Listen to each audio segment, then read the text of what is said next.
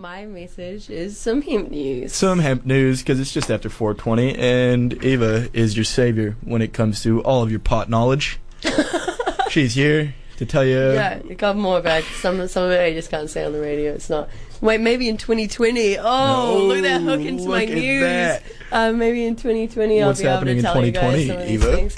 Labour, the legends, have decided to, I guess it's like announce a referendum for legalizing recreational pot by 2020, which is pretty sick. And then while I was looking at that, I also found that they're interested in growing it here as well, medical marijuana in New Zealand, which would be awesome for the economy. And I just briefly, they said that they've missed out on like an economic kind of chance like that before, when they got the chance to grow opium and then opiates. Yeah, opiates, legal opiates for like. Yeah, and they decided they turned their back on that and decided no, but then Tasmania decided to grow that and just got like heaps of money from that. And so they've been able to sort of run their economy based off that. Yeah, New Zealand totally could have done it. We could have done it, but I'm glad. I mean, like, I'm kind of glad it leads to this one. Maybe we got some more room for some medical marijuana to be grown. So there you go. And like, if you're gonna be, known for growing an illegal substance, which is no longer illegal, but if you're gonna be known for growing a substance,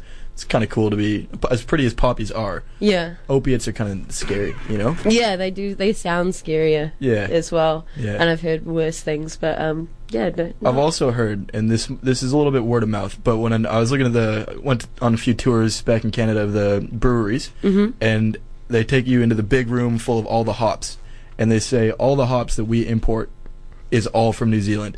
And if you look at the hops plant and the marijuana plant, they're so similar. They're cousin plants, and they like grow easy to grow. Yeah, easy to grow, and they grow in the same climate. Hops are like climate, a vine, right? Right. So if you guys can grow hops, and if, in the climate you guys have here, you can grow it really, really well. Then obviously cannabis grows in the same environment. You're gonna be able to grow it just as well. So then you can provide the world with beer, and then provide the world with medical marijuana. Yeah, and I was watching. Jacinda did. I think she was announcing everybody's like part, like where they were kind of the leaders for what sort of issue this morning, and she was talking about planting, like working on our forestry industry for an economic kind of push, making some more money. But like, I don't know, they should even look at that as growing pot.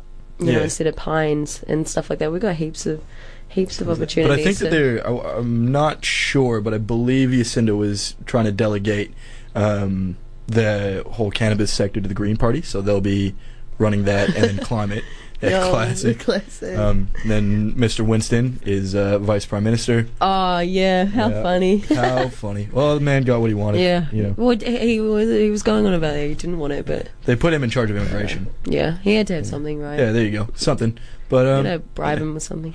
That's probably all the politics that we're going to talk about today. Yeah, maybe we shouldn't get too hard into it. But thanks Jacinda for our purposes, anyways, of the show.